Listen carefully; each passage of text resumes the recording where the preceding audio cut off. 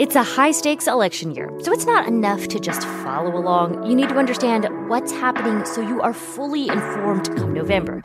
Every weekday on the NPR Politics Podcast, our political reporters break down important stories and backstories from the campaign trail so you understand why it matters to you.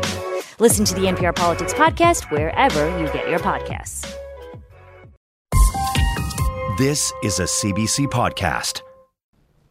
Manitoba has a big and established Ukrainian community, and it has welcomed that community and the entire province, many newcomers, since the war began 2 years ago. Daria Zozulia knows what those newcomers are facing. She left Crimea with her family when Russia invaded in 2014. Winnipeg is now her home. She works at sausage makers Delicatessen meat market and has been hiring Ukrainian refugees who are getting their start here. Daria is with us on stage. Hi. Hi. It's such a privilege to be here, an honor, and how you mentioned this is our new home in Winnipeg. Why are you so committed to making sure that for other people who are finding this their new home, that you offer them, you're opening the door? Well, I'll give a little bit introduction or a little bit story behind. We came, myself and my husband and our daughter, 10 years ago. Actually, in March will be our anniversary.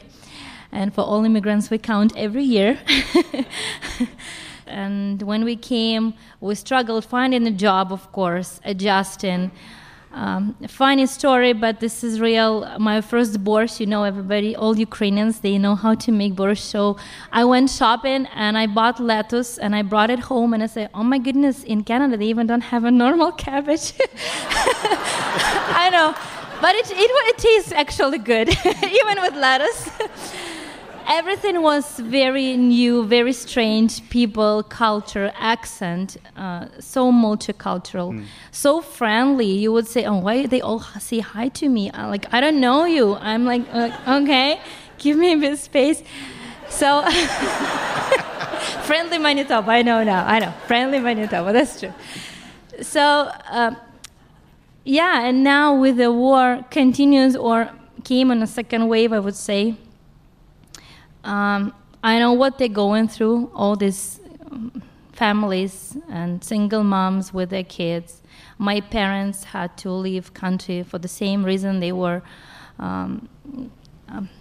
It's really emotional even talking about it now. Because, when I'm talking about parents, and here we noticed the first one, how the war started because of the time difference. It was 10 p.m. exactly, I remember. We were still not in the bed. Our parents were in Ukraine, and they didn't know what to do. They took basically their passports and toys for my kids, and that's it. And they left whatever they had, apartment, job, career, friends, everything. So I know what these people are going through, and they didn't plan to leave the country. They didn't plan to leave their businesses, their loved ones, their jobs, and how difficult it is to settle in absolutely new environment.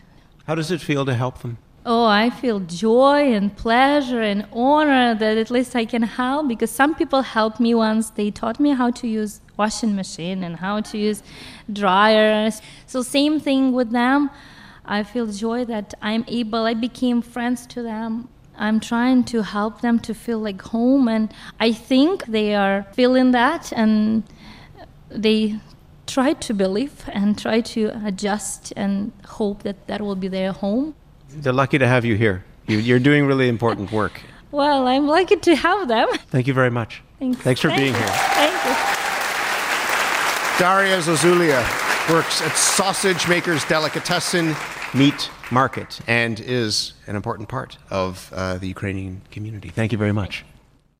For more CBC podcasts, go to cbc.ca/podcasts.